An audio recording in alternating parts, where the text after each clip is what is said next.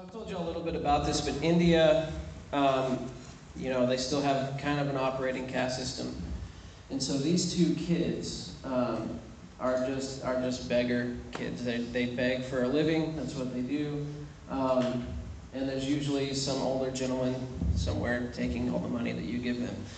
So the problem is if you talk to them, they won't leave you alone. So the kind of the thing to do is you just kind of ignore them, right? But the problem for us as Christians is what do we do? What do we do? What would Jesus do? That old cliche saying, what would Jesus do in this context, in this situation? And that's the question that Tyler is trying to answer. That's the missionary over there. And one of the things you can do that really gives somebody dignity and honor is you look them straight in the eyes. You know, here in the West, it's kind of awkward if you look somebody straight in the eyes. But so look them straight in the eyes and talk to them, and you give them dignity and you give them honor. And so we were just there to buy some bread and a few things we needed for dinner, but ended up taking way longer than it was supposed to. And we talked with these kids and we hung out with them for almost the whole time and gave them dignity and honor. There was also another story he shared about some other kids, and they kind of ran into him. They bumped his chest, and then out of reaction, he grabbed his pocket, and there was a little bitty hand inside of his pocket. And as they were walking away, he turned at him, and he looked right at him. He said, "Hey!" And he pointed at him, and got everybody's attention around. And what he was doing was he was shaming them, but he was still speaking to them. You know, what he's saying is, shame on you, you know better than this. And in both places, he's identifying them and giving them dignity, even though it's shame. Yeah. Right? Also, ever since we went to India, we were able to use our phones because T-Mobile was awesome. But ever since then, we've been getting telemarketer calls, and our social security number has been compromised 800 times since then. So Laura got a phone call, and I was so proud of her for doing this. But it's like an automated message, and it's like, if you want to talk to them, press 1. And she's like, I'm going to talk to them.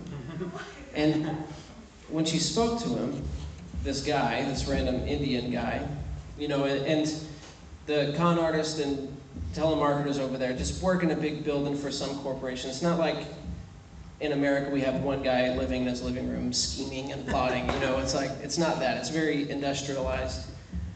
And she answers the phone and she goes, "What you're doing is wrong. Shame on you. You're worth more than this. I'm going to pray that you get a better job so you don't have to do this for a living. I'm going to pray to God for you." She spoke to him, not about the situation, but she spoke straight to him about the situation and gave him dignity, in a sense. That's good. So the kindness of Christ. I think the basis and the very basic character of Christ begins with his obedience to God, his Father. And it's a great story about this. In Luke chapter 2, verse 41 through 52, we all probably know it. It's when Jesus is a boy. He's 12 years old, and he goes to the temple, and he's teaching the scribes and the Pharisees. And they're asking questions back and forth, and they're astounded by him, and his parents lose him, and they come back, and then they tell him, "Hey, come home with us," right?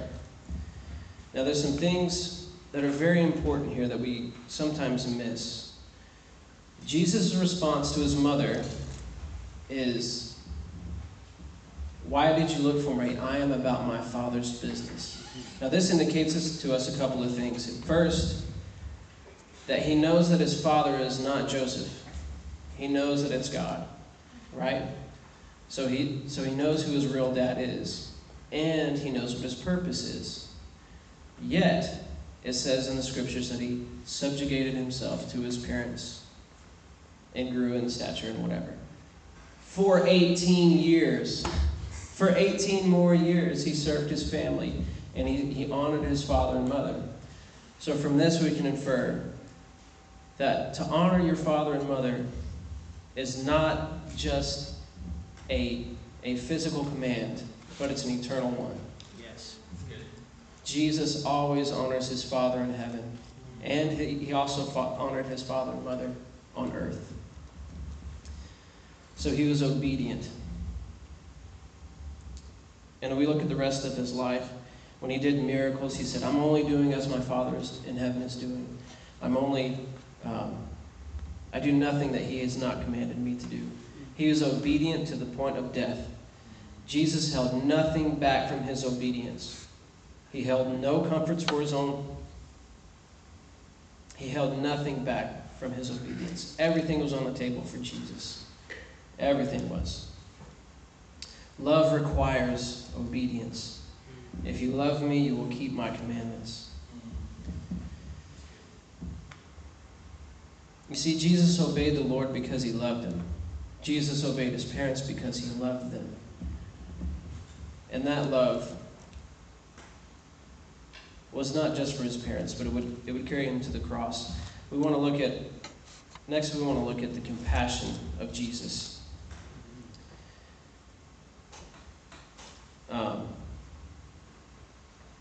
First, I want to look at the story with the leper and how he treats the individual. It says Jesus looked on him with compassion. And that's such a, I don't know, what it says in the Hebrew is that he looked at him like from his bowels. And that's a really weird saying to us, but what it means is like from the depth of emotion, the strongest emotion you can feel. You know, we say things like, I feel it in my bones. You know, I love him or her with my whole heart. I've got butterflies in my stomach. It's this sort of language. It's I feel it so deeply that I must do something about it. Right? Compassion is not sentiment. Sentiment is something like this. There's a story of a woman who killed her husband, and she's on trial. And the jury is out waiting, and they won't convict her because there's this one woman who will not vote for her guilt. She keeps voting for her innocence. And they asked her, why do you keep voting for this woman's innocence? She's like, well, I feel bad for her, she being a widow and all. She had compassion for the wrong thing. Her compassion was not based in reality. Sentiment is never based in reality, but compassion is, and compassion requires action. There's another story of two men. They died on the same day, a few hundred yards from one another. One in a valley and one on a hill. The man in the valley was Judas. Now Judas was chosen by Jesus himself. He was an apostle of Jesus Christ. He went preaching and teaching and healing people in the name of Jesus Christ. He was an apostle. But we see some other things about Judas. First, we know that he kept the books, and he took a little bit off the top for himself. He started to become a little bit selfish. And then we see him betray Jesus for more money. And then we see him become colder and colder. He takes bread and wine from the hands of Jesus, knowing what it means. And then he betrayed Jesus with a kiss. A kiss. A very intimate, passionate thing that is supposed to mark you as friends. And Jesus looks at him and said, Judas, I know you were going to betray me, but did you have to do it with a kiss? And David Pawson says, Judas has the worst epitaph in the whole Bible, because it says that Judas hung himself, and the rope broke, and his bowels spilled out. What it's saying is he became so cold-hearted, and all of his emotions were turned inward upon himself that he couldn't live with himself anymore. There's another man who died on a hill. This man was Jesus. And as he's carrying his cross to go die on Calvary, and the Jewish women cried for him, he said, "Don't cry for me, cry for yourselves and cry for your children." When the man beside him was worried about dying, he said, he didn't fill him full of sunshine and roses. He says, "No, you're going to die, but you're going to be with me in paradise." He's suffering and he's dying, and he looks at his mother and he says, "John, this is your mother. Take care of her." His emotions were never spent on himself. They were always poured out on somebody else.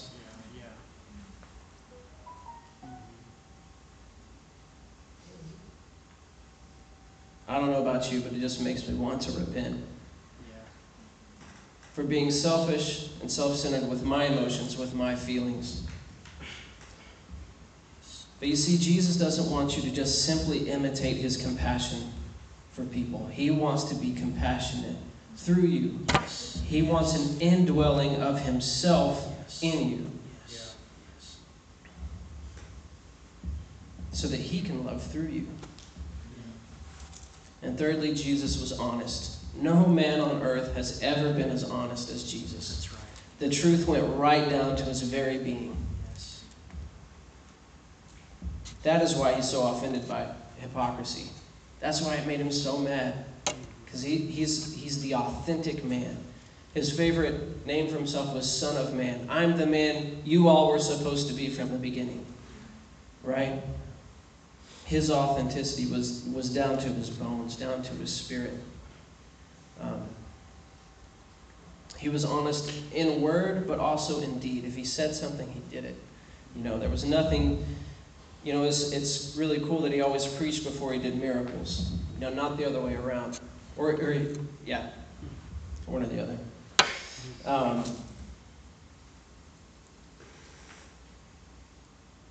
Did you know that in the U.S. today there's $75,000 worth stolen every minute? And that over 60% of crimes go unpunished? That's incredible. That's like $30-something billion a year. So it does pay to be dishonest. I mean, crime pays, if you look at that. It's like a $35 billion industry. I'm just saying, don't do it, but it does pay. But those sensitive to the Spirit of the Lord, like William Booth. William Booth got saved because he stole a pencil.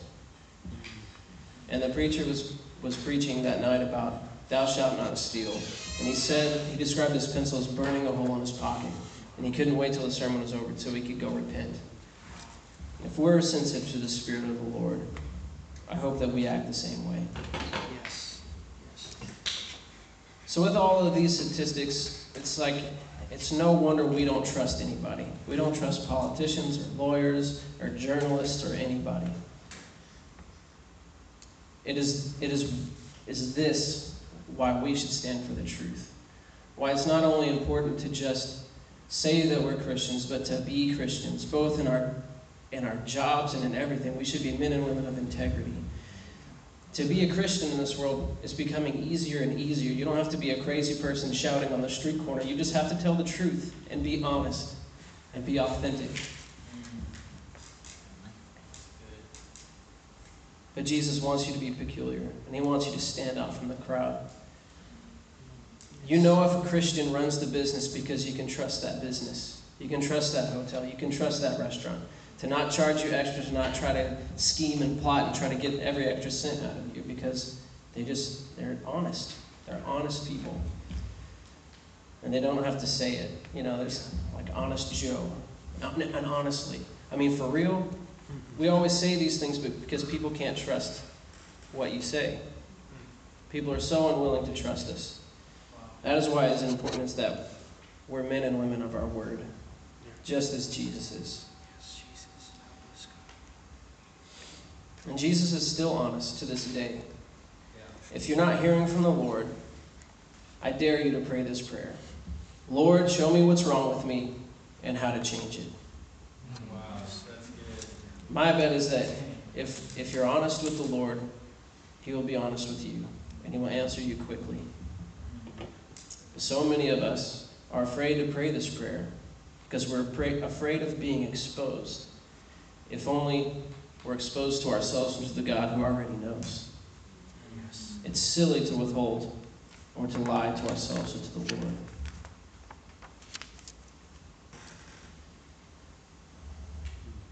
Jesus always speaks the truth in love. And I want to talk about the woman at the well. And this woman, I asked my wife if I could talk about her like this, and she said it was okay, so here we go. She's like a man-eater, right? I think in her younger days, she just went through men because that's what she wanted to do. That was her desire. She followed her passions and her desires.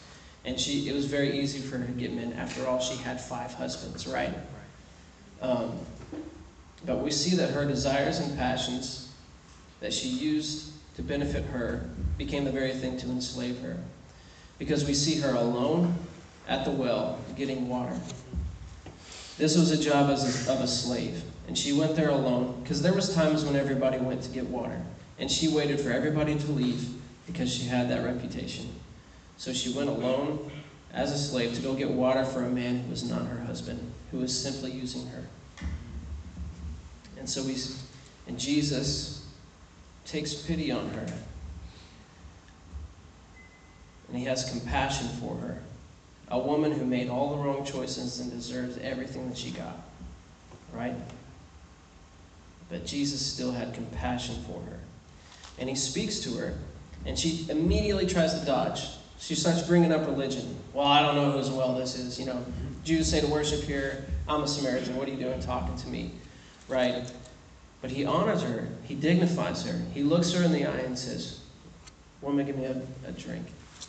You know. Probably wouldn't land the same way nowadays. But in that time, it was very dignified. And then he begins to question her. He doesn't start right off the bat with, this is what you've done, you know. But he brings her along. And he's what he's trying to do. Now, there's always a strategy to the way Jesus talks to people. He's trying to restore her hope in something, in anything. And finally it comes to it. And he says, you've had 5 husbands, and the man you're with now is not your husband. But it was after she talked about a Messiah. And she said, oh, there is a Messiah. You must be a prophet, or you're the Messiah, because the Messiah is supposed to know all things for all people. And she goes, oh man, this might be you. And her hope is restored. There's a great metaphor in The Hobbit. And, you know, these 12 dwarves are trying to get to this mountain. It has all this treasure in it. There's this big dragon guarding it. But there's this key. And this key has been passed down through generations. And it's a key to a hidden door that nobody can see. And that's how they get into the treasure and defeat the beast. I believe that there's a back door into everybody's heart. And the Holy Spirit and Jesus knows where that door is hidden and the key to get there.